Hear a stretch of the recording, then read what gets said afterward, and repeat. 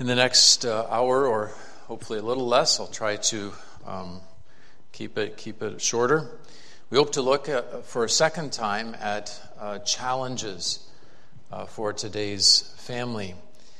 And I'd like us to turn in God's Word to 1 Samuel 30. 1 Samuel 30. Verses 1 through 10. It'll form the backdrop of what we wish to bring this evening.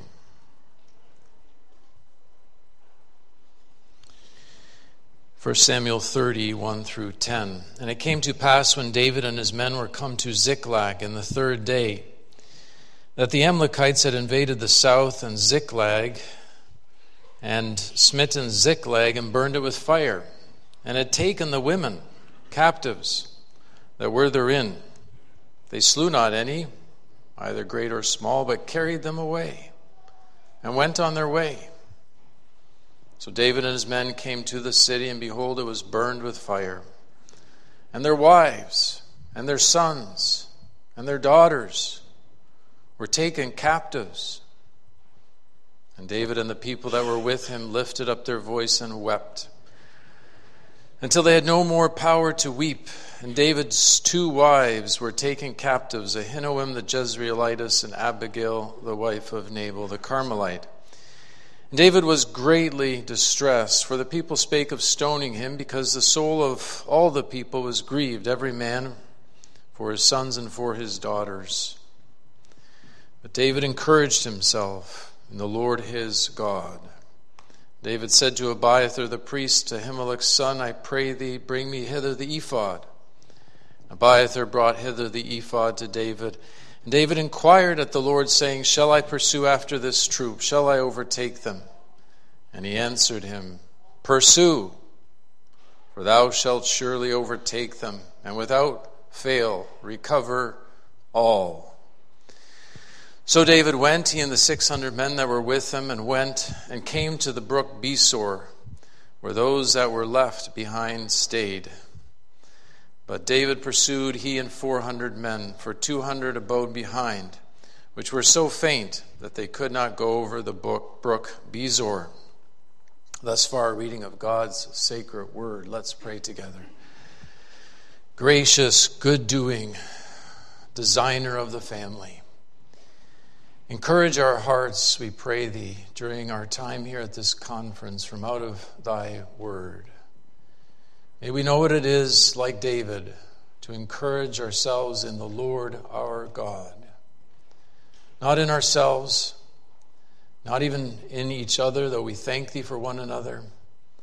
But may we know what it is to draw forth the needed strength and courage to face all that waits us in the days, months, and years ahead, if thou dost tarry.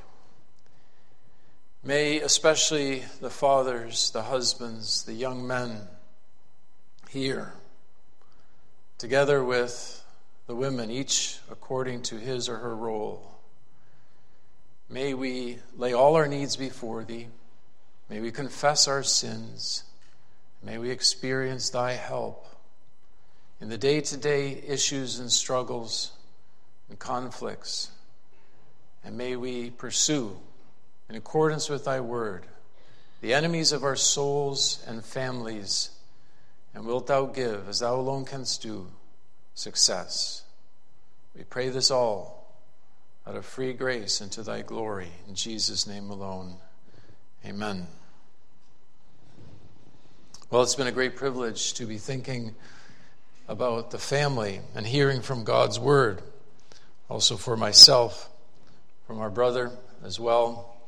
It's a topic that we do well to turn to the scriptures on and to fortify ourselves, given the onslaughts on the family, especially in our day. And in this, for me, last address here in the conference, a second on the challenges facing the family today, I wish to look from two directions at those challenges. First, inward challenges. And secondly, outward challenges. Inward challenges. Because I find that it's going to be very hard to face outward challenges unless we have first addressed, by God's grace, inward challenges, things that hold us back and keep us down and keep us in a place of defeatedness and cowardice, which is not at all what we need to have, especially in days like our own. The world would gladly have us to be on our hind feet, whereas with the Word of God and depending on His grace and Holy Spirit, the church should be on its front feet. That is, armed with the Word of God. We should not just simply be in a defensive posture and certainly not in a bunker mentality. But we indeed ought to defend the Word of God and defend our families, but also be on the offense in a gospel, in an evangelical way. Because this is our calling and this is what our world so greatly needs.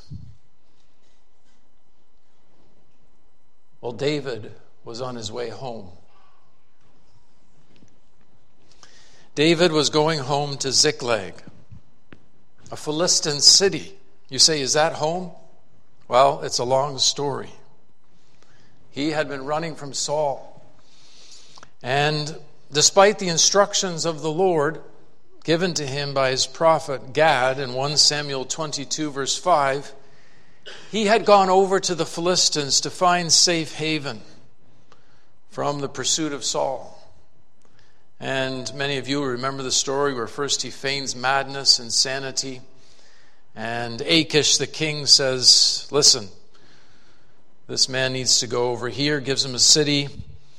And David pretends that he's going on daily raids into Israel when really he's defeating Amalekites and other Bedouin tribes at the time.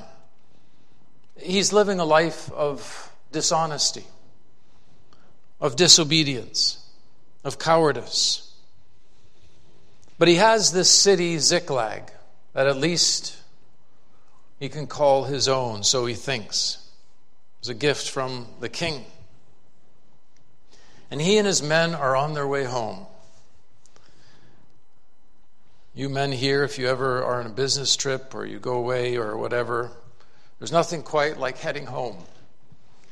And especially as you land the plane in wherever you live, and you take your car or Uber or whatever and you head home, you can just so long to see the faces of your children and your wife. And you're on your way home. There's no place like home. There truly is not. But when David turns the bend, so to speak, in the road and expects to see home, he sees it up in flames. Rubble. Destruction, smoke, and no family, no happy children, no radiant wife. Gone. Gone. Well, it's no wonder that these 600 men are devastated and distressed, in great distress, it says here. And before we go any further, I want it to sink in upon our souls. Fathers, husbands, are our families that dear to us? That as we see the world pursuing our families, our children, the institutions of family and marriage, as the world is doing, does this grip us? Does this kindle within us a holy jealousy to guard these institutions and to guard especially our own families in a biblical way?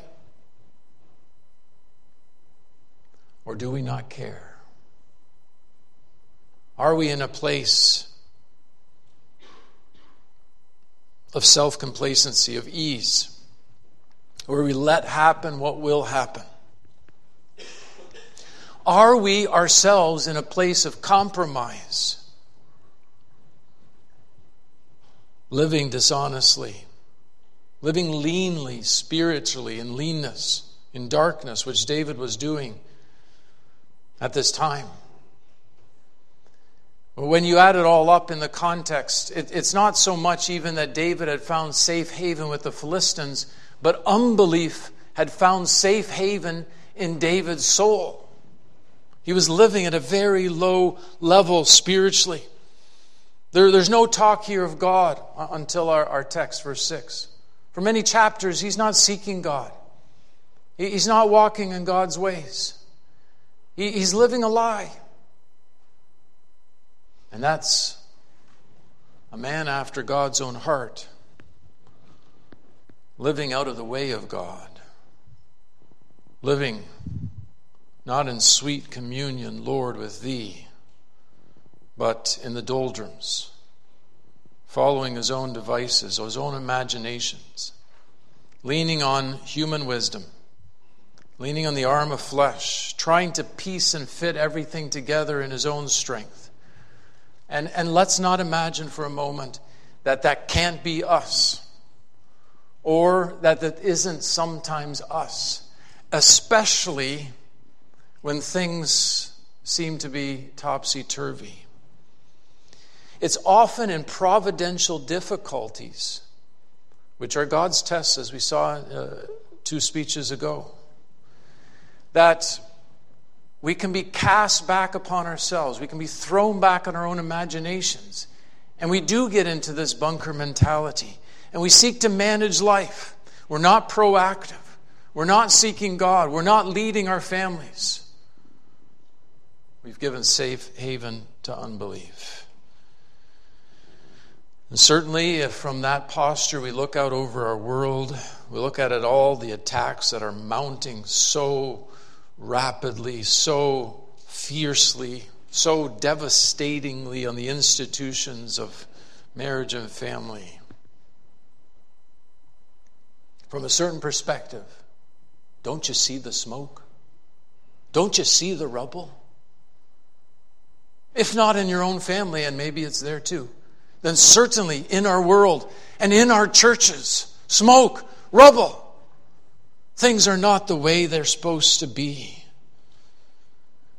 And this is a call to deal, first of all, with the inward challenges that are going on, as they were going on with David. You see, congregation, these 600 men of David, they are so overcome with distress that they pick up stones to hurl at David. Imagine having your trusted friends, your army, pretty much the only thing that you have in terms of this kingdom that David was promised, to have 600 stones aimed in your direction. In a certain sense, David deserved this. He had not been close to the Lord. He had been walking according to his own devices. And sure, maybe he didn't deserve all these stones just himself, because these men were no better. But as the leader of these men, in terms of the example that he should have set to them, behind these stones, David saw the finger of God pointing to him. David, where are you? David, what have you done? David, where should you be? My dear friends, if you never have that in life, that God points his finger at you to tell you that something's wrong, that you've lost the way, ever so little, ever so much. If you don't know that reading the Word of God, there's this finger of God that says to you, you are the man. You are to be responsible. You are to lead your family. You are, depending on your station, your situation in life, you are to lead others. People are looking at you. That finger of God from out of his word, or from out of the preaching, or from out of providence, that sets you straight. Thank God for it when he does that. It's far worse when he doesn't do that, when he just lets you wander. He just lets you over to yourself. He lets you just go your own way. You've forsaken him, and he lets you hew out cisterns that can hold no water.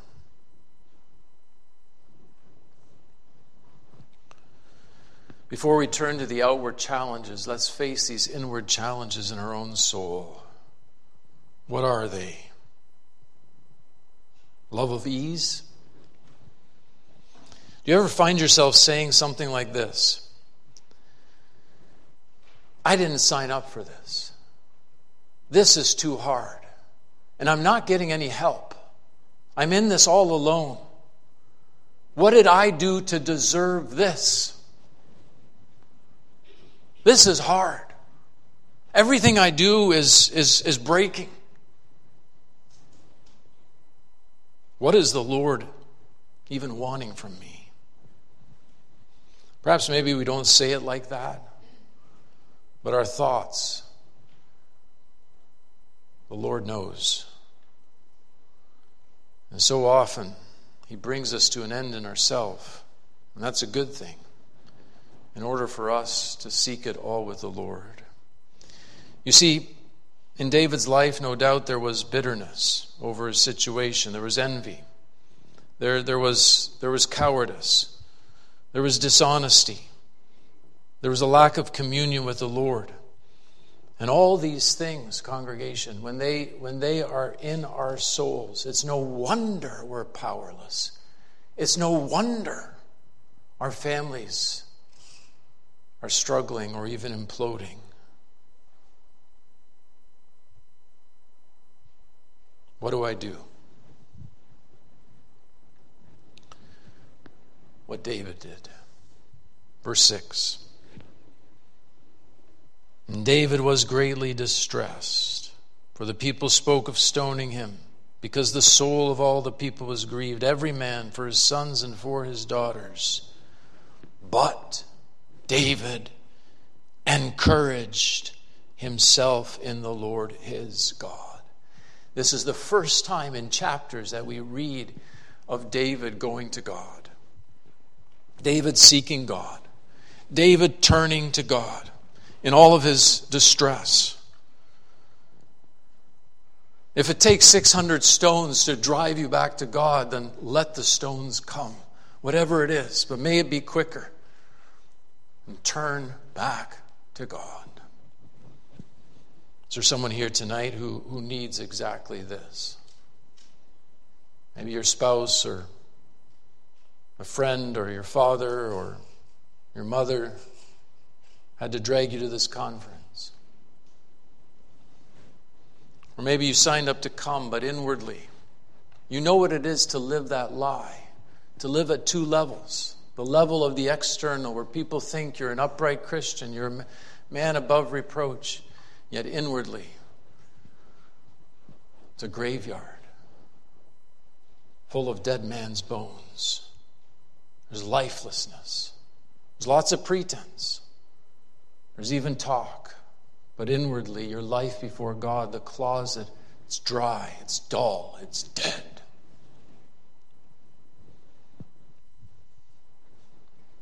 But David encouraged himself in the Lord, his God.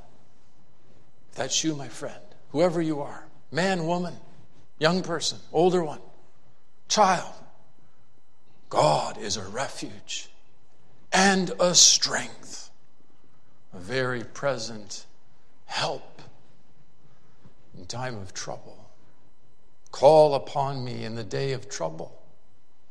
May troubles direct us out of ourselves to God. When we are fallen, when we lie flat on our face, when everything is against us, when everything testifies against us, yet there is hope. But David encouraged himself in the Lord, his God. I picture it this way. 600 men, all a stone in their hands. And David's looking out over them. What is he to do? No way out. There's nothing more to do. No more resources. No more men to lean on.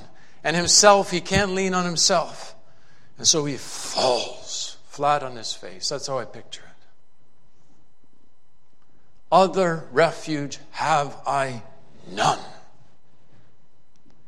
Hang my helpless soul on thee. had the Lord. But the Lord was there. The Lord was right there. Right there. In the midst of all this. With all the rubble, with all the smoke, with all these stones, with all this bitterness from all these men, the Lord was right in the middle of it. And there David found the Lord. That's how close the Lord comes. That's how close the Lord is. The word is nigh thee, even in thy mouth and in thy heart. The word of faith which we proclaim. God is near to him that is of a broken heart, who trembles at his word. The Lord dwells with those who are of a contrite heart. David breaks inside, and David finds God. His God, the faithful, covenant-keeping Jehovah, who is the same yesterday, today, and forever. I, the Lord, change not. Therefore, David, you're not consumed. David, so fickle. David, so changeable. Me, you, same thing. But God is the constant. He is the immutable God. He is the same. And dear friends, today, when everything is shifting all around us, like a cyclone, God is the same. He's the same who spoke everything into being, who created man and woman, as we just heard. He's the same then. He's the same today. And he will forever be the same. His word does not change. Oh, to draw courage from him. How do we do that?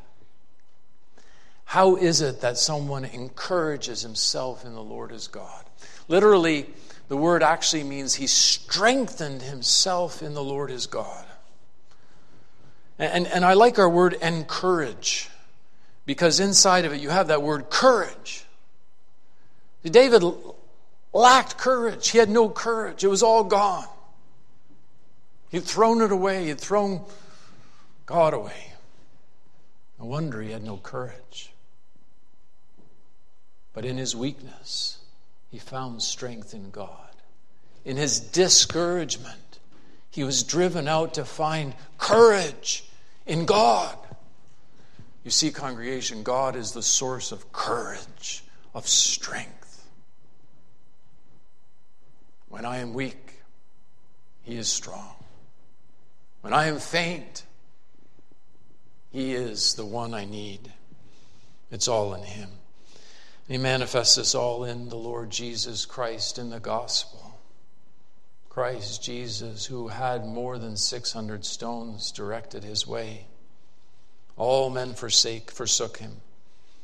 His disciples even, they fled from him. His foremost disciple denied him. And God, his Father, hid his face from him. And there he was. But he was the strength of his people in that moment. And what he did obtained strength for all discouraged, all weak, all faint souls who come to him. Friends, I don't know your life. Have you lost your courage? Is it declined? Is it small? Is it gone? In God is all the strength and courage that you need for every circumstance and calling that the Lord places upon you. But find it in him, and find it tonight in the God who is near in his word, who says, "Come unto me, all you who labor and are heavy laden.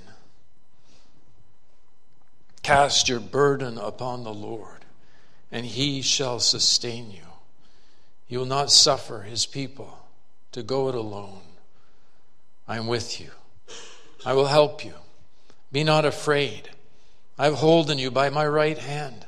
I will lead you by my counsel, and afterwards receive you to glory. Whom have I in heaven but thee, O Lord?" And we know that this courage was real and effectual, because look with me at verse 8. Actually, verse 7. And David said to Abiathar the priest, Ahimelech's son, I pray thee, bring me hither the ephod. And Abiathar brought hither the ephod to David. And David inquired at the Lord, saying, Shall I pursue after this troop? Shall I overtake them? And he answered him, Pursue, for thou shalt surely overtake them, and without fail recover all. The ephod was the means whereby the priests of the Old Testament could make the will of God known in practical circumstances. We don't know exactly how it all worked, but that's what the ephod was for. They did not have the written, inscribed word of God as we have it today. Sure, they had the rolls of Moses.